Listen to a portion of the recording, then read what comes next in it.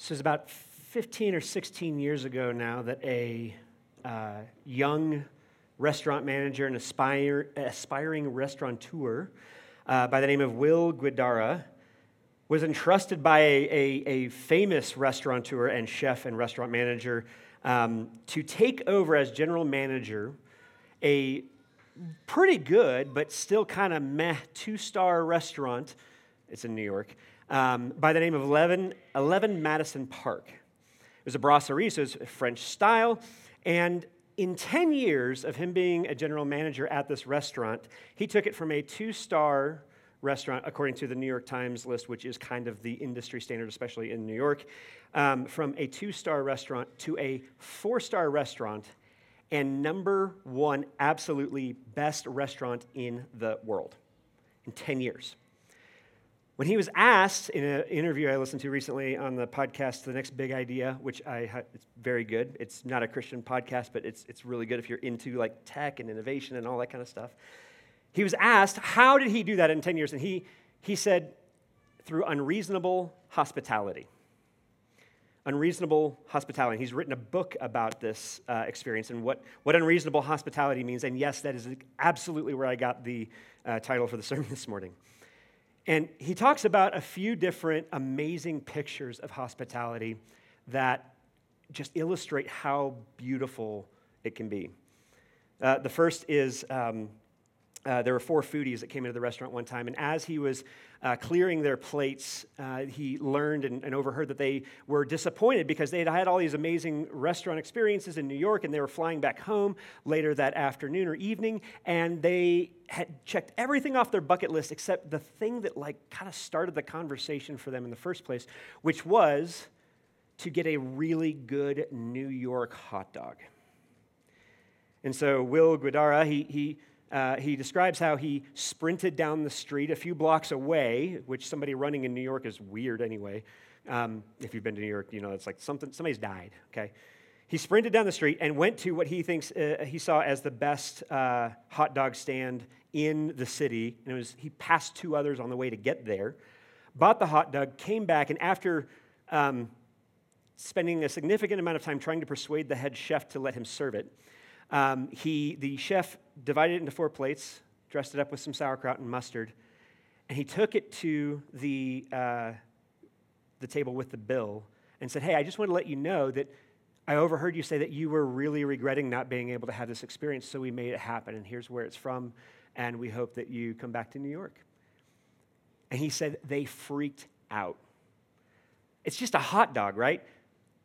But there was something more going on underneath him than him just going to get something to check off on a bucket list, right? Second story he tells is of a family who was visiting from Spain, and it was in winter, and the kids were in awe. They were just looking out the window because they had never seen snow before. And the snow is just coming down. It's this restaurant borders Madison Square Park, right? And so they're just watching it with wide-eyed wonder. And so at the end of their meal, again, when he brought the check, he says, "Hey, I just want to let you know, there's a black limousine outside waiting for you.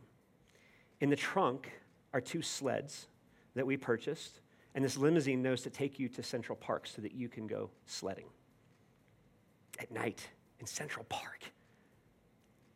The last example I want to share is probably my favorite. Everybody, you go to a restaurant, the server's like, "Are we celebrating any special occasions?" Especially if it's a nice restaurant.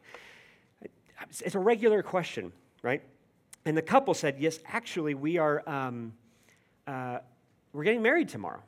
And so this is our kind of last night, our last date before we get married." And the servers asked them questions like, "Oh, cool, how did you meet? And, what was that like?" And they were talking about how, "Oh my gosh, you know what? Our first date was at this amazing coffee shop, and it's always been special to both of us, and now it's special to us as a couple.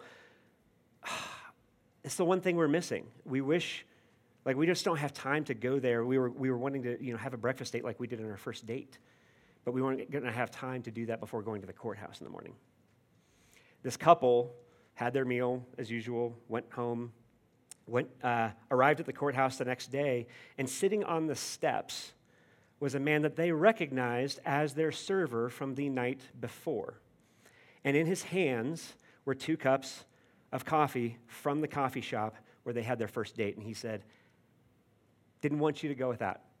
Have a wonderful, amazing day, and congratulations. Now, at this point, I hope that those are as heartwarming for you as they were for me, and just like almost magical in a sense, right? What in the world does that have to do with the passage that Michael just read? Right? David's mighty men going into an enemy encampment and drawing well water. Like there's a drink there. Does that correspond to the coffee? And is that the real huge stretch for hospitality that Brad's making maybe? And the answer is yes, but not only, it's not a stretch. Okay? This week, and we are jumping ahead. This is, as Michael noticed and noted, that, it's in 2 Samuel. And at the very end of 2 Samuel, what is going on? Why are we jumping ahead when last week we were in 1 Samuel and we're a whole book now ahead? We're jumping ahead for 2 reasons. One, this builds on last week's sermon when we were talking about friendship and what gospel friendship looks like. But it's also helpful sometimes to know where the end of the story is going, to know how to understand what is most important and what is happening in the midst of the story presently. And so this story, this is actually taking place, or it's being recounted actually, at the end of David's reign. He's reflecting on all of God's faithfulness throughout his life, and he's also memorializing and kind of articulating appreciation for how God has used other people around him in ways that doesn't get addressed in 1 Samuel, but pops up at the very end. And so this is taking place around the same time of the passage that we're going to be preaching on next week. But at the top of this list, of this kind of hall of fame of things that David is recounting an appreciation for, are his mighty men or chief men, depending on how your translation. It's also referred to as the 30. This group of 30, or actually 37, because it probably shrank and grew at various times. Like this was an elite unit in David's army of key leaders, his personal bodyguard, the brothers in arms that he trusted more than anything else. They were friends who stuck by him when it was unreasonable to do so, maybe even foolish. This passage takes place, it's smack in the middle of a much longer passage that has other examples of the 30 doing these heroic acts, and it's incredible. It reads almost like a Marvel comic book in some ways, right? But this one is unique. There's something different about this, and it feels it in the language. It's less impersonal. It's far more personal than the others. It feels like less of a historical account and more of like telling a story around a fire. And it's about David specifically. It's not about the general defense of God's people in just some kind of battle or context of war. It zooms in on something that's clearly meant a lot to David. And it meant a lot because it is one of the most beautiful and powerful examples of hospitality in all of Scripture. Okay. So I'm saying this is an example of unreasonable hospitality, and we're going to break down those 2 words. The first being unreasonable. I'm going to define what I mean by unreasonable hospitality and talk about unreasonable risk. I know I'm using the same word to define a word, and that's not okay. I couldn't think of a better word. Unreasonable, it's just better, okay? So unreasonable hospitality includes unreasonable risk. And what I mean by unreasonable risk is a willful disregard of personal risk for another's sake. Willful disregard of personal risk for another's sake.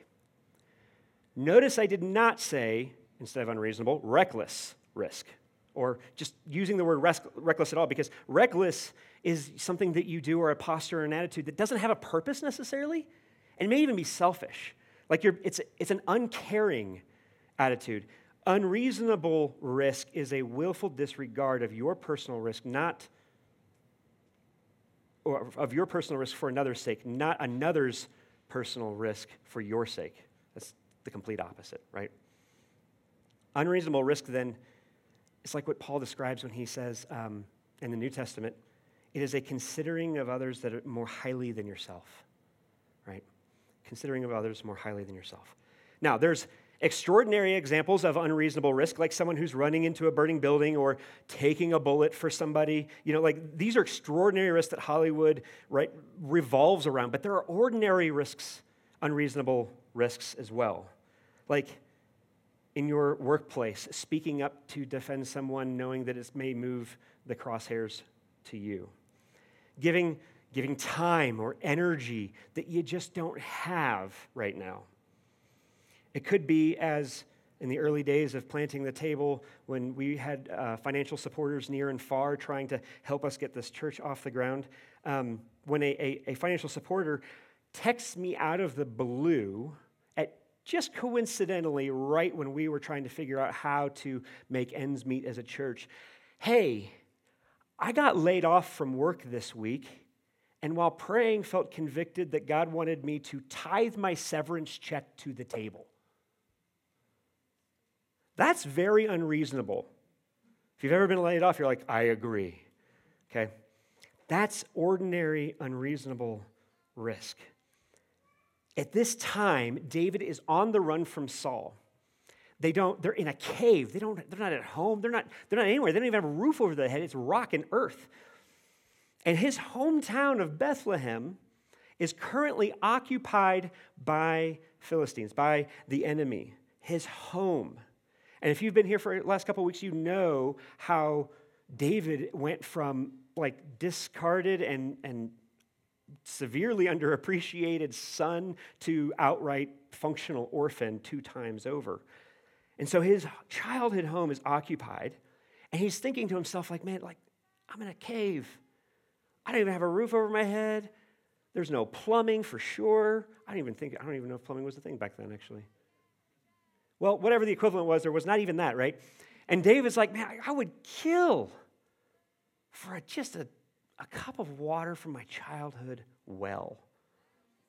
He was musing. He was just like thinking out loud and probably in a pretty low place at the time.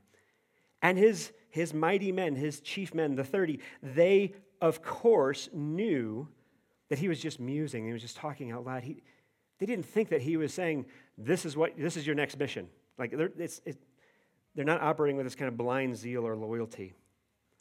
But in the midst of that, like, I'm a pretty practical person. At that moment, I'd have been like, I don't care how good your well water is, which, by the way, well water is nasty. I'm sorry. It's not worth the lives of men. Like, why would we do this? That's what makes it unreasonable. It's not worth it. Now, as I'm talking about this and I'm using examples of unreasonable risk, you're probably thinking like, yeah, but what if I just kind of feel on the urge of burnout all the time? Like, what about healthy boundaries? Like, I thought we were supposed to be wise in this as well. What does hospitality look like when we are still struggling to put up boundaries? I want to validate that question, because I think that's a very reasonable and a good question. But I also want to I want to sit here for a second, because I think we rush too quickly past this, right? What I'm describing is not a problem to fix, it's a tension to manage, right? Some things are problems to fix that, like, we just got to make this change and decide to do this, right? Some things are tension to manage that, like, depending on circumstances, it's going to be different. But I want to kind of hand you some tools and ways of thinking about this that help you navigate that, right?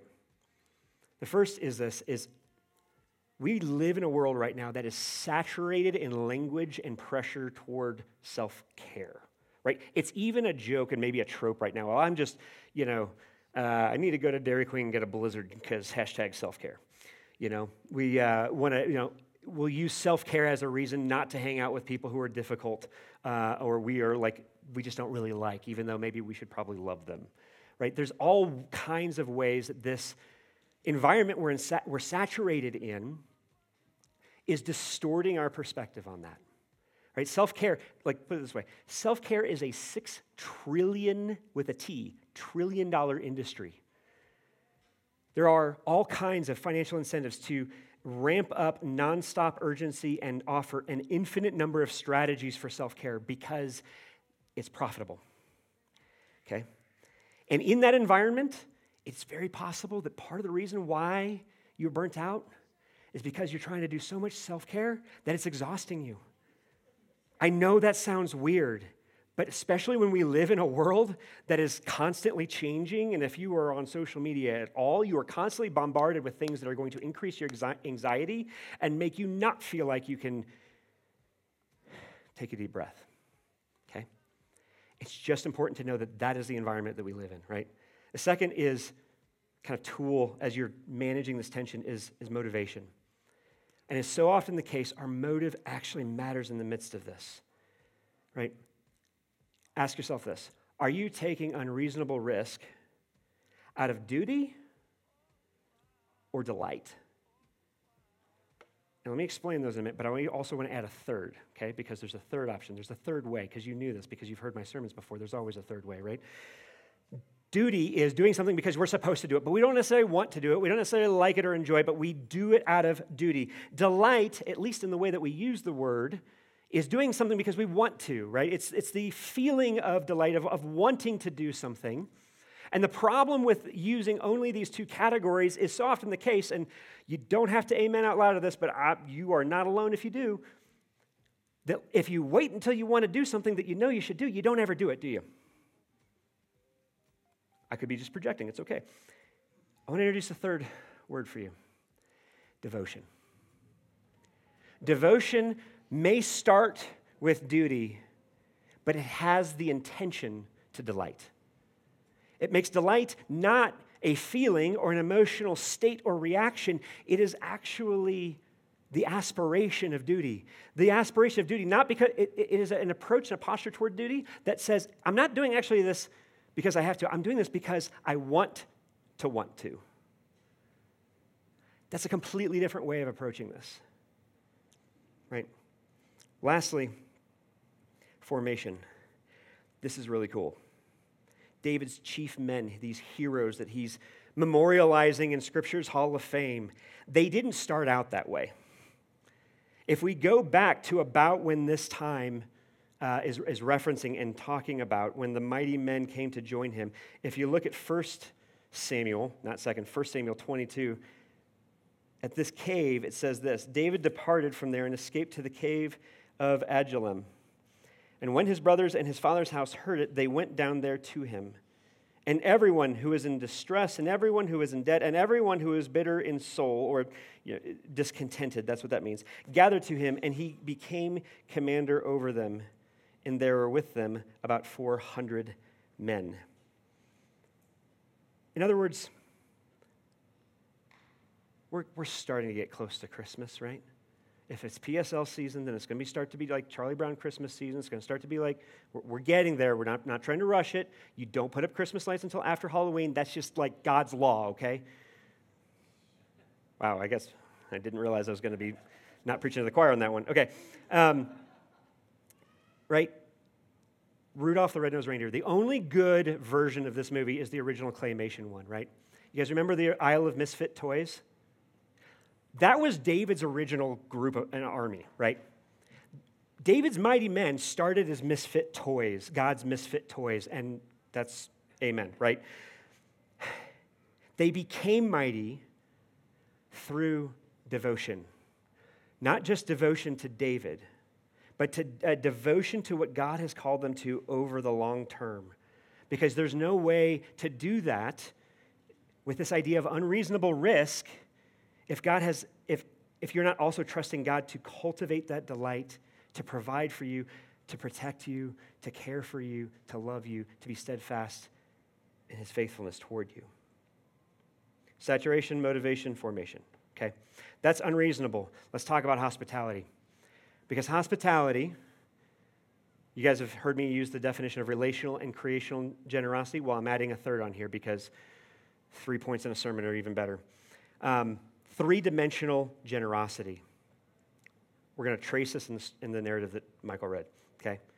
The first is relational generosity. These mighty men, they knew David. They knew him. They knew his heart. They knew how much he had sacrificed to do the right thing, to serve Israel. He had left his home. They came to serve him because he did not fight against King Saul. He left and took himself out of the picture as a means of trying to keep Israel unified and together, right? They wanted to bring comfort to their on-the-run, homesick leader. Hospitality is more than just mere generosity because it is birthed out of knowing. It is birthed out of knowing. And honestly, it doesn't even have to be tangible. Several months ago, maybe even a year ago, I don't even remember what brought this on, but I remember there was this, Hannah and I were having this conversation like while we were getting ready for bed, and there was something related to the table that I was like agonizing over, and I didn't know, like, what was the right decision? Like, how do we do this? Like, wow, I don't feel like I even have any kind of course of action, never mind the right one. And I was like struggling, and it was really bothering me, and at one point in the conversation, Hannah, she stopped what she's doing. She kind of turned around, she just looked at me, she said, "You're a good man. You're a good man." And if you're a guy, you probably know this is coming, but like I just wept. I wept in relief. Not just because she had said that, but who it was coming from. Right? Because Hannah, she knows how hard I try. I try real hard. Okay? Sometimes I often try too hard because I don't actually believe that I am beloved even if I screw up or I fail. I don't believe sometimes, I may in my head, I will acknowledge this, but in my heart, I don't actually understand that God could love me as a son even when I don't act like it, when I act like an orphan. But secondly, when it comes from your wife, when it comes from your spouse, it comes from someone who knows everything about you, including not just how hard you try to do the right thing, but also and especially how and where you do not do the right thing, how I have not been a good man. I didn't deserve that. That's what makes it generosity. That's what makes it grace. And the thing about this kind of not believing the gospel hamster wheel I was describing, that goes on in my own heart, the way that gets stopped, the way that we get out of our rut and the cycle is broken is when generosity is given, especially and primarily when we don't deserve it. Because we don't have to keep striving anymore, right? Okay, that's relational generosity. Let's talk about creational generosity because it doesn't have to be tangible, but when it is amazing, right? Creational generosity is more than symbolic. It's often tangible and helpful. Speaking of somebody who knows me well and continuing with Hannah, like one of the coolest gifts I've ever been given was a Hampton Beach Amazon ordered breakfast sandwich maker. It was like $20, right? I know you're like, really? Somebody needs to buy you a good gift. Like, no. You don't understand how amazing of a gift this is because it is the perfect intersection of everything about me that loves to be very effective and efficient and also very hipster, okay? Because in a breakfast sandwich maker, it's amazing. You just put like an English muffin bottom on the bottom and then a slice of Canadian bacon and then pepper jack cheese, half a slice. Full slice is too much, okay? Then you put the middle part down and you crack an egg into that. And then you put the top of the English muffin on top of the egg, you put it down, you hit a timer for 5.5 minutes exactly, and glory. And then I also have like a little mason jar of sriracha and mayo mix, so it's a sriracha mayo, and it's delicious, right? Hipster and efficient at the same time. It's glorious. It's so glorious that we gave that one to our neighbor so I could have the excuse to buy one that made two at the same time. Okay? I love breakfast. It's my favorite meal because I grew up eating that's always been my favorite meal, right? How many of you were offended earlier when I said well water's nasty because you grew up drinking well water? Awesome. I am sorry, but not sorry. I've been told that well water, if you grew up drinking it, it's not just that well water in general is better, but that well water. Because when you go to a different place, it's different soil, it's a different, the water got there differently. There's all kinds of different ways, and it just doesn't taste the same.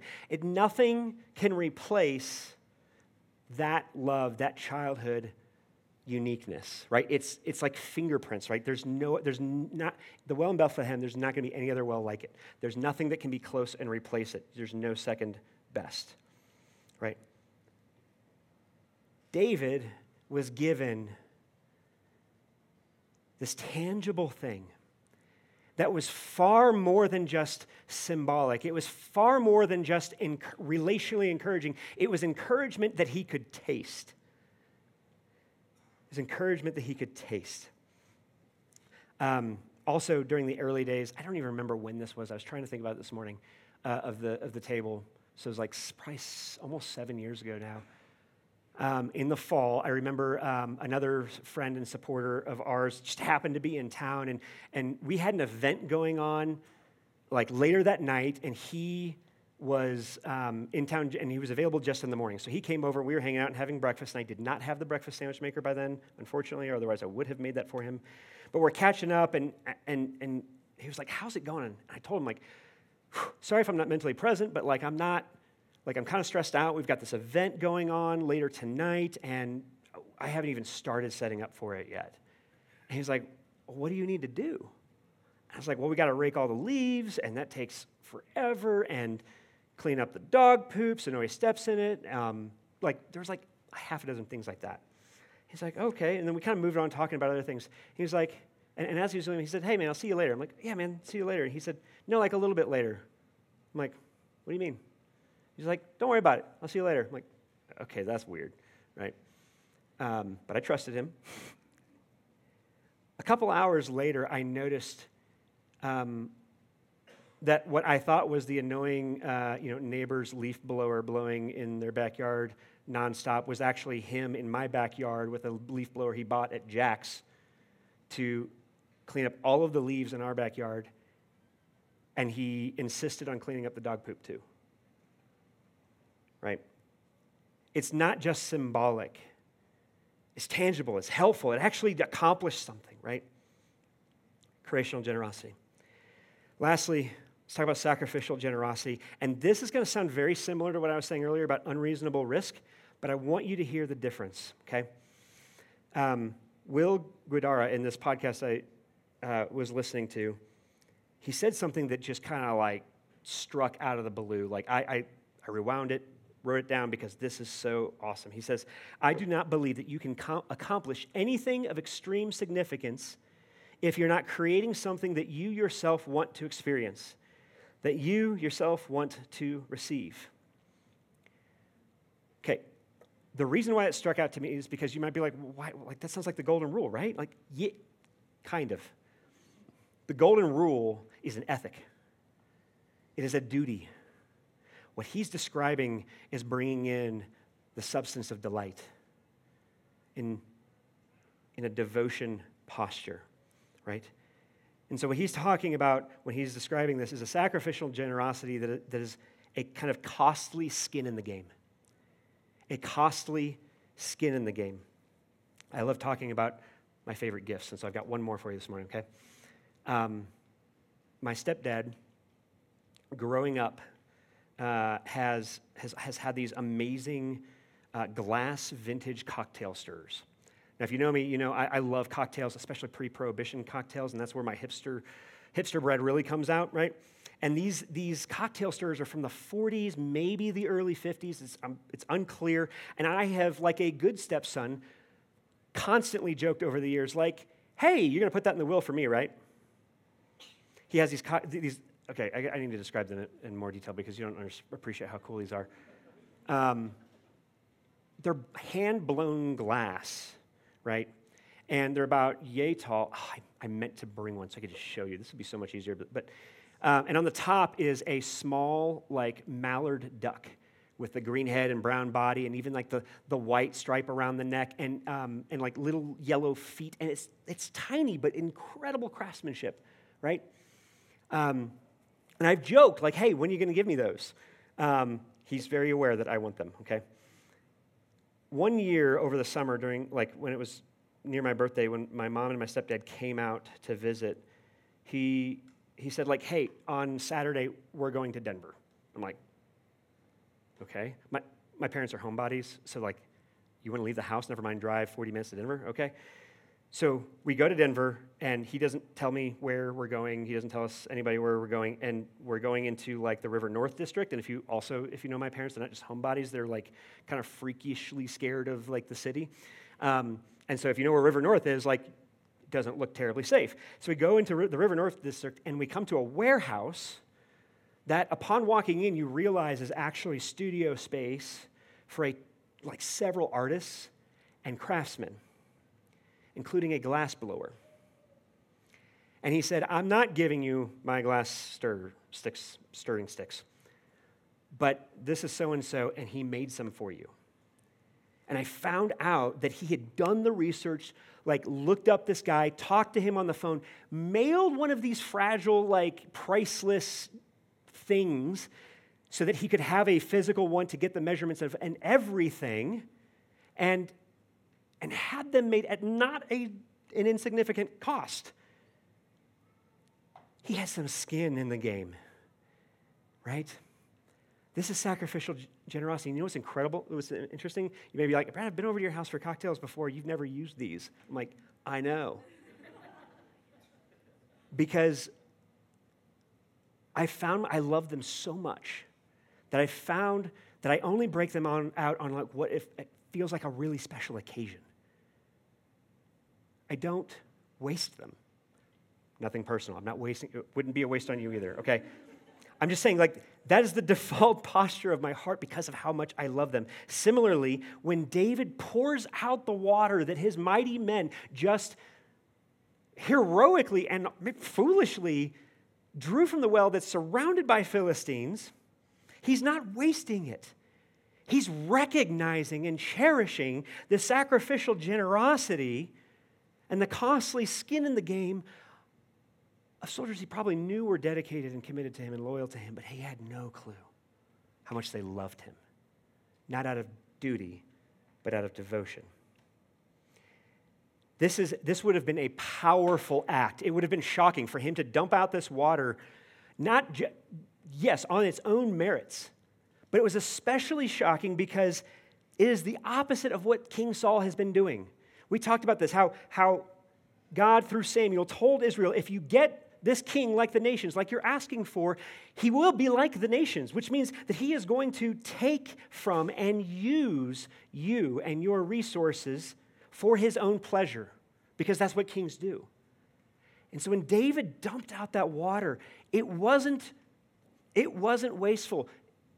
Even more than that, it was a demonstration of his royal hospitality that he would be exercising upon becoming king himself. That was why it was so powerful, right? One commentator I read for this sermon, he summed it up. He said that in that act, David turned great human devotion, notice that word devotion, from himself to the Lord. David turned great human devotion from himself to the Lord. Let me ask what may sound like a dumb question. Why did he do that? Was it because, like, David would just want to do the really Christian thing, right? And be like, oh, praise God, right? Just kind of like in a offhanded, casual way? No. It's actually because he recognized that there's no way these mighty men would have been able to pull this off if God didn't do it. It's even explicit. If you read back from one verse, from what Michael read this morning, the end of verse 12, it says, and the Lord, and this is the summary statement of the mighty men and the heroic acts that are being recounted up to this point. It says, and the Lord worked a great victory. The Lord worked a great victory. That phrase is actually in there twice to emphasize and to remind, and less, like in case you didn't know, these heroic acts, the hero of these stories, of these vignettes were actually not David's mighty men, they were a mighty God. That God was the one, Yahweh, the Lord of steadfast love and faithfulness. It was actually him that delivered the well water. In other words, what I'm trying to say is this, like, whatever unreasonable hospitality we are able to offer is because we have actually received God's unreasonable hospitality first. Right? That's the one thing that I didn't quite like about that quote from Will Guidara, right? He said, "I do not believe that you can accomplish anything of extreme significance if you're not creating something that you yourself want to experience, that you yourself want to receive." How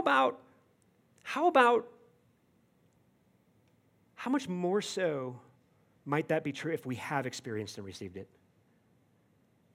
How much more so if what we have received and experienced is actually the supreme act of unreasonable hospitality ever offered, period, full stop, no qualification, right? I'm going to pack this in a second, but I want to focus on like how David understood this act, like what was going through his heart and mind in the moment. What he understood to have happened was that God himself orchestrated, protected, sent, and delivered his men to bring him a cup of water. Do you think that God had better things to do? If you're like me, the answer to that question is probably, if not absolutely.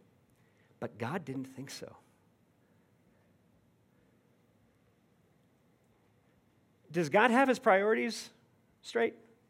Like, is God being stupid? Is he being wasteful? Is he being foolish in this? No. When we are stressed out, when we are carrying all the stress to be doing all the things, so we're supposed to change the world, we're also supposed to self-care, we're also supposed to like vote right, and holy crap, is that harder than ever every freaking year, right? We have to do all of these things. We have to make all of these decisions. We have to be faithful and loyal. And you know what? God's like, you could use a break. The God of the universe sees you. And doesn't just see you, but gives good gifts to you. This isn't a gratuitous waste of resources. It is a prodigal and extravagant expression of God's love for David. I'll be honest, when we first started the table, I was excited about naming the church the table, and like we're all on the same page on that and everything, especially because that meant like a whole lot of people were going to come who are really good at and passionate about hospitality. And that is not what has happened. It turns out that we all have much more in common than I thought, which is that we long for an experience of hospitality, but often have not experienced it in this world. We need a divine host. We need someone from outside of the mess that we have made of all of these things to remind us and to actually, not just to remind us, to love us even when we forget that, as Jesus says in Matthew 7, verse 11, if you then who are evil know how to give good gifts to your children, how much more will your Father in heaven give good gifts to those who ask him? That God is actually excited to do it, that he loves to do it. But also, as part of all this pressure that I was trying to describe and can never fully encompass how much, like there's this nascent pressure and atmospheric pressure in the world to perform. Part of that is that we are expected to do so on our own, right? In Acts 2, verse 42, one of the most beautiful summary statements of what the church is and what the church does is this. It says, and they devoted themselves, referring to the early church, devoted themselves, right? To the apostles' teaching and the fellowship and the breaking of bread and the prayers. David's Old Testament mighty men is the New Testament church. It is your church. It is this church. It is all churches. It is the church. It is here.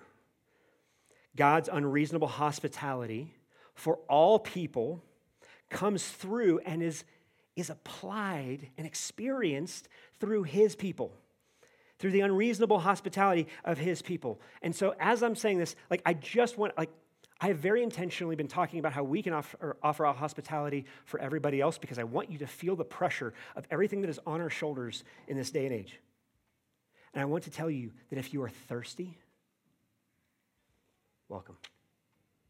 If you're like, I can't do this, good. None of us can on our own. If you are struggling to bear up under that pressure, I'm serious about this. Would you tell somebody next to you before you leave? Nothing has to happen today. Just say like, hey, next time, can you ask me how this is going? Start there, right? Maybe you're homesick. Maybe it's not for a place because you love Colorado. I mean, come on, it's awesome, right? But maybe you're homesick for a season of life that you remember being a lot easier and a lot more fun than this one. Maybe you're homesick for something that you've never actually experienced before. I guarantee you, living in a place where everybody tries to scratch that itch by moving here, you have some people who know what that's like sitting right around you, right? Maybe you are too weary to keep fighting, to keep swinging the sword, and it feels that way in a fallen world. Join a community group. Tell Maria at the welcome table this morning, like, ask for help. There are people who want to help you, not on their own, but together, right? Because the bad news, right, is that we can't do it on our own, and that's because we've never been made to do that. It's impossible. We bear the image of a Trinitarian God. One God, three persons. That means to bear God's image means we are made for community. We cannot survive this world without it. And not just any community, but God's ordained greenhouse institution for shelter and sanctuary in a world that is very often inhospitable.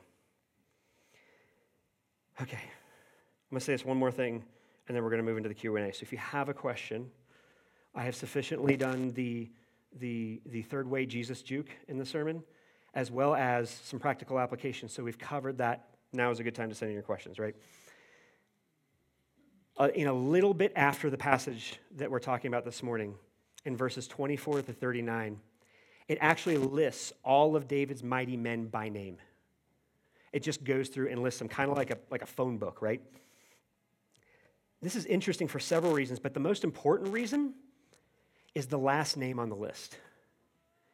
The last name on the list is Uriah the Hittite. If you're familiar with David's story, you know that in the time between the passage that I preached on last week and the passage that in this week, David has had many victories and a few catastrophic failures that have followed him for the rest of his life and reign and get played out in this vicious cycle following it. The first and the worst and the root of all of them was using his royal position to pressure his wife, Bathsheba, into bed, and then having Uriah killed to cover up the pregnancy. This is one of David's mighty men who was faithful and loyal to him. Uriah was, by all accounts, there is no description in 1 Samuel or 2 Samuel that says anything like Uriah was anything but a loyal and faithful friend. His king was nowhere near as faithful as he should have been, in a very basic way even. Like, don't sleep with my wife. That's a reasonable expectation, okay? Don't have me murdered while I'm fighting for you where you should be on the front line with your army, with your men, instead of back at home in comfort, right? His name is at the end of this list as a loud and unspoken reminder that we need a true and better king than David. And in Jesus, we have not just a mighty friend, we also have a faithful king. Like Uriah, he was also unjustly killed to cover our sin, but it resolved our sin instead of covering it up. And that happened unreasonably. It was an unreasonable risk of Jesus to do this, right? He has no gain except his delight in us, God's own devotion to his people. It was according to his will, if you remember from a few weeks ago, after his own heart. It was the supreme act of unreasonable hospitality that has ever been offered. We're talking about hospitality, so the risk of preaching long is significantly greater than usual, and I'm skipping 3 points that I can fill out If you are interested, you can text, and after the service this morning at some point, I will send you the passages that I've pulled out as examples of how Jesus was relationally generous, creationally generous, and sacrificially generous on the cross, if you're interested. Okay? The point is that Jesus' own unreasonable hospitality toward us is what we have to taste and see to know that he is good, and then to be able to reflect and refract that hospitality, first among his people and then among the world. All right, let's see what questions we got. Are you sending out a church email with a link to the breakfast sandwich maker? No, but if you ask for it in the Q&A question, I will happily send you the link. Hamilton Beach on Amazon, breakfast sandwich maker is right there, okay? Okay. Other question. In my modern mind, it seems like the mighty men should have been offended by the dumping of the water. I don't get it. What am I missing? Yeah, I think, yes, I definitely, by this timestamp, had not gotten to that point, so I hope I answered your question. But this was a supreme act of hospitality in return. When David says that it was, he was going to pour out the water because he could not drink their blood, what he was saying was he was saying that their act of love and hospitality was akin to a sacrificial act of atonement. Like it was redemptive to him. His point in this, he dumped it out like the blood of the sacrificial goat on the Day of Atonement in Leviticus 17 is sprinkled on the Ark of the Covenant, where God's own presence is. It was too holy for him to partake of it. That's what he was saying. Let's pray. Jesus,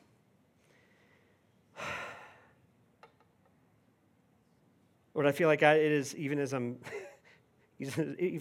finish preaching on unreasonable hospitality, and I reflect on all the ways that other people have been unreasonably generous to me and these amazing good gifts, I am struck, Lord, by how little I see the ways that you have given good gifts to me. I'm struck by how much I just assume in the default of my heart that you will give me bad gifts, that you make your love conditional to whether or not I behave as your son. But Lord, it is actually because of your son that I belong as your son. And Lord, I know this with my head, and I struggle to believe it with my heart, and I assume that many of us are there too. I pray, Lord, that your unreasonable hospitality would bypass our irrational brains and help us to experience it, to taste and see that you are good. Lord, we thank you. We thank you for your generosity to us, and we pray in your name. Amen.